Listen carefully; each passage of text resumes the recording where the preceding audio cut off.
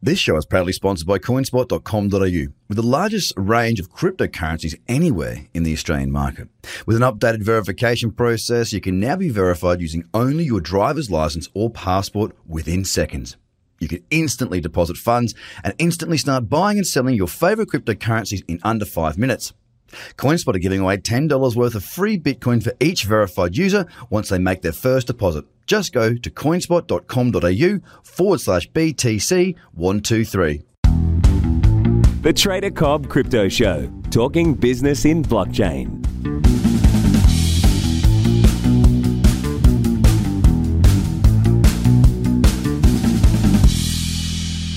Hello there, ladies and gentlemen. I today have with me royalty.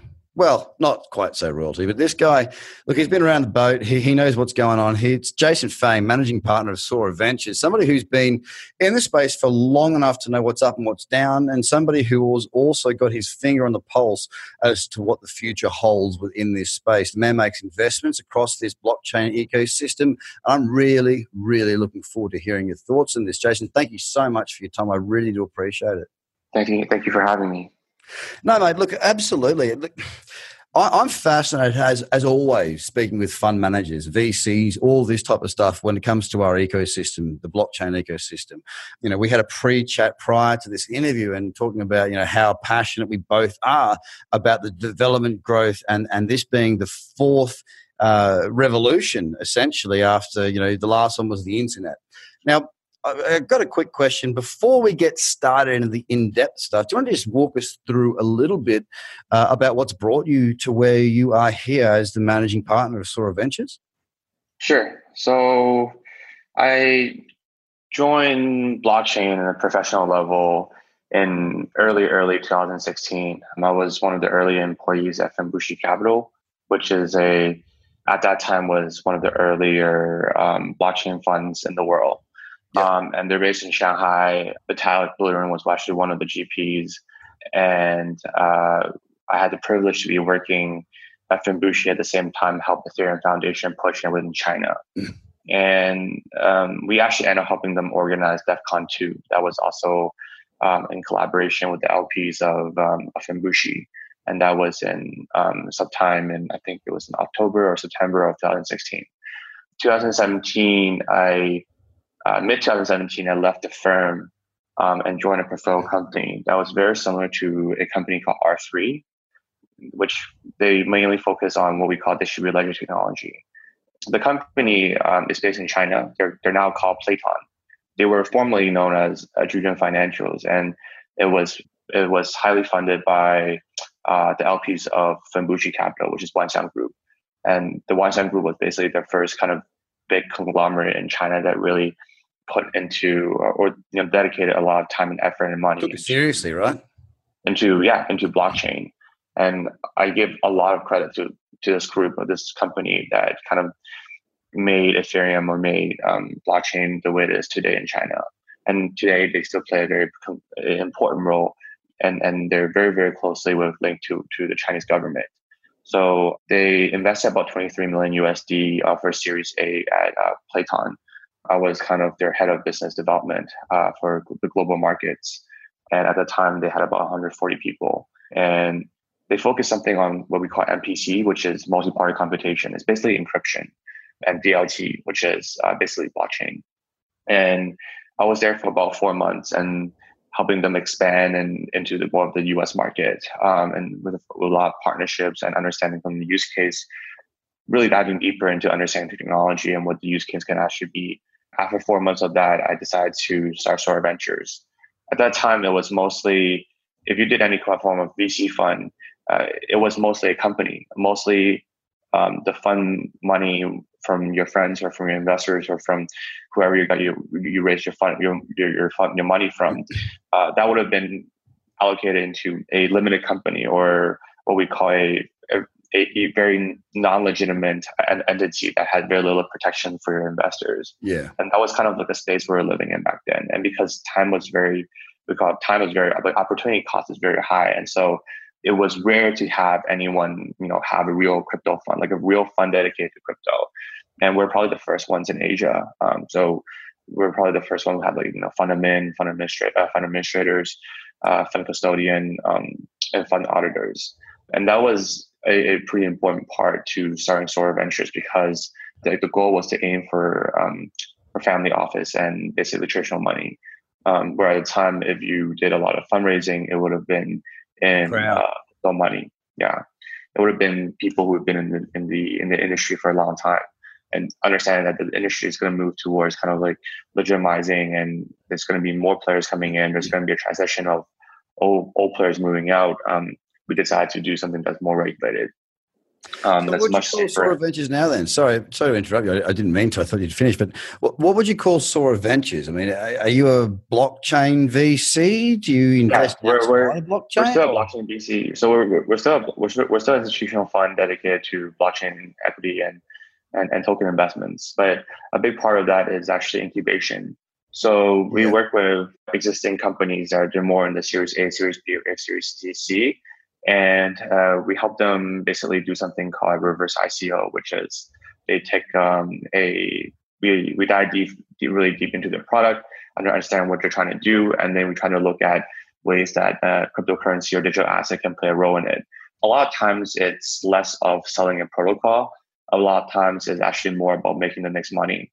So, I mean, digital asset for me, it's really trying to really understand where else can money be played in. I mean, if you look at it, if USD, for example, it's only as effective as having it like the physical USD bill around you. If you try to use PayPal, you can only use USD if the buyer and the fees is insane. Exactly. Which means like if you're really looking at cryptocurrency, what that enables is it's basically what we call the PayPal 3.0, which is it's going to be a much more easier. It's going to be much more powerful than what we're seeing for banks. Much more powerful than what we're seeing in PayPal. Much more powerful than the physical dollar bill or actually any form of fiat. And that's what we're trying to reinvent. But we understand that to go from like 0 to 1, to go from like 0 to maybe starting a new currency, but that's highly backed by government. That's very like unrealistic, especially in this current time. But what you could do is start from a very simple use case and work from there. And a lot of times we work with basically large companies that already have some form of monopoly in their market. And the first one we did was for 17 Media. So basically the chairman of 17 Media started a token called Mithro. And we helped them with a lot of listing and designing how the crypto will work. But a big part of that is trying to implement a lot of technology into replacing some of the middleman players. So like, for example, Google, for example, Apple Pay, for example, PayPal. Rely on the monopolies. And depending on which jurisdiction you're in, you're almost like bound to end up using one of the kind of payment system. If you're in Japan, then they have a different payment system equivalent to PayPal. If you're in Taiwan, they use something that's equivalent to PayPal there. But in the US, you use PayPal. So there's a lot of opportunities for that. The idea here is instead of going with different third parties that take in 5% or 10% of the commission, we end using digital asset, which is basically your own digital asset, and a lot of times that's less than 1%. And that's one of the best things about blockchain, right? It's you create the ecosystem. The difficult part is getting the, I guess, the use case on that. When it comes to B2B is all about saving costs. So if my business, like in my businesses, with what we do, we have to use certain payment gateways because we're crypto, and we can't go out and market like a normal business because Google, Facebook, Twitter, all the big dogs, we can't go out and do cost per acquisition type stuff that we would normally do. It's a very different game. Now, we were shut out of Stripe at the very beginning of our inception of the company, and they held a substantial amount of money from us. Thankfully, it wasn't money that we needed at that time. But for 90 days, we were shut out. Now, they came back to us in groveling knees saying, we're sorry, we did the wrong thing, blah, blah, blah. But that could, I mean, if our business wasn't as strong as what it was, that could have effectively put us out of business.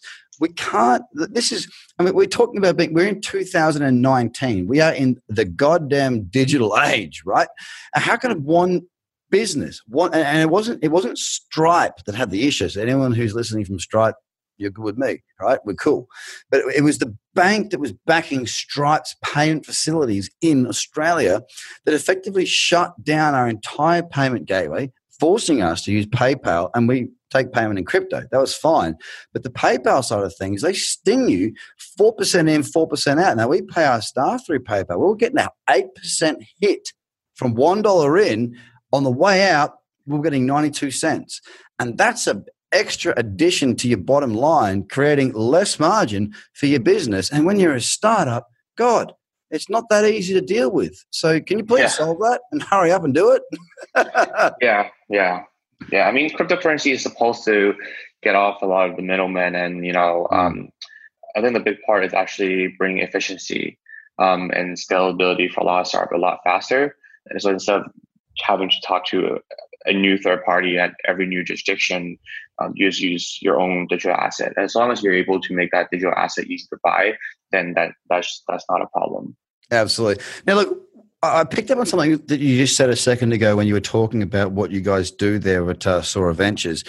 Did you work with companies to do their A, B, C, D, and so on rounds? Now, are you helping to structure their offering to traditional market players, or are you looking more at structuring it for the crowd? How do you structure each company that you're involved with to raise to help? Now, obviously, there are good companies out there that need money, and they need money now because it's a wonderful time for acquisitions right now as we stand here on the 25th of February with the market being down. Now, as valuations in asset classes or tokenomics, or the crypto assets go up, so too will the valuations of these companies. So it's about striking fast while the iron's hot. Mm-hmm. How do you help companies to do that? And is that your central emphasis and your unique value proposition? Yes, but a big part of us is actually we just lead them. We lead around, and that's why there's incentive for them to work with us. Usually, we take a big stake in the token, and then what we'll do is we help them structure the token economics. We help them with listing. We help them with marketing. We help them with understanding the strategies. I think a big part of understanding crypto is really understanding your market, and because the market changes all the time. You really need to have different strategies to prepare for different market. For example, 6 months ago, if you try to fundraise, it would have been a lot easier compared to now. And moving forward, I think if you try to use the same model and try to sell protocols, it will be very, very tough because that story it's hard to sell. Just with white paper, it's hard to sell. Where people want to see real products and VCs want to see a team that's been proven to have effective, to have track records and able to execute. And realistically, you cannot. It's hard for any VC to execute on due diligence on that unless the founders have actually done some form of startup before, right? And the best startups is the ones that already have the existing startups. It's hard to even do due diligence on past startups because the company is either sold out or gone. It's usually very hard to do that. It's very timely, but it's much easier to do due diligence if the company is still around and they're still running that company. And a lot of times we can get data and get information on how the company is doing and how if this company is cash flow positive. All that stuff can be transparent from day one, and at the same time get to meet their investors. Once we pin down a strategy and they're down to working with us, then we usually lead the round. We lead the round, and then we bring in other investors that we work with, and then of course sometimes we have exchanges that come in with us as well, and then usually we try to list them, and then depending on the strategy, depending on the market, we would execute those strategies, and the goal is really to try to get them on the top 100 on CoinMarketCap. And I mean, I know a few people that have arms into China and how business is done there and successful raises. And it seems to be a very mafioso type world. And I don't mean that in the negative sense of, we're going to put a bullet in your head. I mean that more in the sense of kind of like every ecosystem, I suppose. You know who you know. And there's the higher echelons that talk to the higher echelons, and you got to work your way into those higher echelons to really be taken seriously. And when you are taken seriously, well, you can create somewhat of the bidding war. And even if not, it's about Johnny knows Dave, I'm not sure the Chinese names of Johnny and Dave. I'm sorry, Jason, but Johnny knows Dave, and Dave has the exchange, and Dave's got a big exchange and will get listed. So therefore, Johnny can get his project listed on that exchange for a lower amount, so forth and so on. Now, whether it be listing on exchanges or getting into the foothold of those higher VC, long arm reach companies, it's really about who's connected. So you're obviously in that space. What are you looking for with Sora Ventures at the moment? Like, what sort of projects are you looking for? Well, we're still very much interested in equity companies that are interested in launching a token. I think actually 6 months ago, I wrote an article on basically saying that 2019 and 2020 will be a year of basically what we call it's basically what we call like use case tokens. So less of protocol tokens, a lot more on like real companies launching certain tokens, or what we call reverse ICO. But there are many terminologies that people refer to, but in the end, it's basically an enterprise token. So it's like an existing company. Let's say, for example, like BitTorrent, they launched it recently, did their ICO. But BitTorrent's like, it's an existing company. It's been around for a long time, and then they decide to launch their own token, right? So I think that the trend moving forward will be a lot more equity companies or a lot more existing companies, and they'll look into doing a token for many reasons. But the biggest reason I think would be for marketing, for fundraising, and for being able to target new markets. And we've seen that a lot already because this is, I think moving forward, investors are going to be very smart about what they invest, and they want to look for information that is verifiable. They want to look for information that is easy to check, as opposed to just some story. And the best way to do that is really to look at existing companies. Yeah, no, it makes perfect sense. And I mean, look, we've got to talk about price. Okay, we've got to talk about where we're at. We've got to talk about where we're going. It's a really important thing. All the people that are watching and listening to this, they want to know. You're in the VC landscape. Sora Ventures. You're out there buying companies. You're doing deals. You're working at a business level, which I think is incredibly important. And some of the points you've brought up and raised, I think, are also very important. No longer can a 19-year-old who's come out of university or still in university basically do an assignment and raise $30 million. And I think that's a fantastic thing for the market. I think the ICO boom of 2017 was a bit painful, a bit silly, and it hurt a lot of people. And, of course, we've gone into a bear market to the age of 2018. And in 2019, I don't know what it's going to hold. I'm a trader. I read price action. I trade what I see, not what I think. Where are you positioned right now? I mean, you've got hands in many pies. I'm in a fortunate position where I get to speak to lots of very intelligent people. No one's talking about price. They're talking about development. They're talking about use case. They're talking about business. They're talking about revenue models. What do you think is going to be one of the catalysts to get us outside of this range where we go sideways, down, sideways, down? What's the market waiting for, in your opinion? Do you have an opinion on that? You don't need to, but I have to ask. Well, I think a lot of people are still waiting for regulation. I think a lot of people are still waiting for. There's three obvious there's two obvious signals that I think a lot of people were waiting for. One is the Bitcoin halving.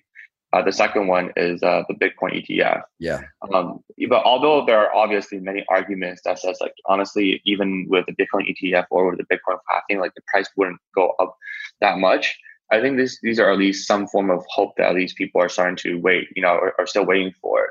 The third part, in my opinion, I think is people are still waiting for large companies to do token offering. And although I think at this point a lot of people are exploring on blockchain, I think it's inevitable, but that any of these top 500 tech companies in the world will end up doing some form of token offering in the future, given that they have the proper way of doing it. And a lot of times it boils down to having very concrete, safe security. For example, U.S. runs on case law, and until we see maybe a sufficient amount of case law that actually protects companies that does a token offering, then we'll probably see a lot more larger companies looking into doing that. I mean, the thing is, I think our space in the last 2 years have moved so fast that all the things that technology provided seem kind of sketchy, right? And ICO seemed like a basically a quick way to make money, and a way to raise capital without giving equity away. Right. Basically, right. So everything that in our space kind of did in the last 2 months, I think, last 2 years, I think was obviously a lot of negativity more than positive stuff. But the technology itself is legitimate, and I think the point is how can we actually turn some of these technology into something what we'll call a real use case, a disruptive use case. And I think that will boil down to having, number one, proper backing and proper compliance, depending on which jurisdiction you are, but in the jurisdiction you operate in. And the second part is having legitimate players to support that. So that's why we like to, work with companies that already are in kind of a Series B, Series D, or Series D, or pre-IPO, and potentially work with them, because these are kind of leaders in their own industry. And a lot of times it's always the industry leaders who kind of make the first move that will get other people to join. Absolutely. Well, look, we've had a very good chat. I could literally talk to you all night, but I can't. But Jason, it's been an absolute pleasure hearing your thoughts. We're doing hedge fund, or we're doing fund week this week, talking to many different fund managers and people in the space to get an oversight as to what you guys are really looking for that push the bickies around, essentially. I really appreciate your time. I would like you to finish on it. If you could just let us know where people can find more about what you do and how you do it. Yeah, so we have our own Medium. So I occasionally write Medium posts. The second part is, a big part is, I think, in the crypto space, it's LinkedIn. A lot of people just come and add me on LinkedIn and message me. So that's like by far the most direct way of doing this. Okay. So on LinkedIn, so Jason Fang on LinkedIn, and check you out on Medium. Okay. Thanks a lot. Excellent. Well, mate, it's been an absolute pleasure. I really do appreciate your time. I know you're a busy man, and I really appreciate the time that you've taken to speak to myself and my audience. Ladies and gentlemen, it's Jason Fang, Managing Partner of Soro Ventures. Thank you so much for your time, mate. Thank you very much. Thank you. Ladies and gentlemen, thank you so much. Bye for now. The Trader Cobb Crypto Podcast is hosted by Craig Cobb. All Trader Cobb courses, products and tools can be found at tradercobb.com, because experience matters.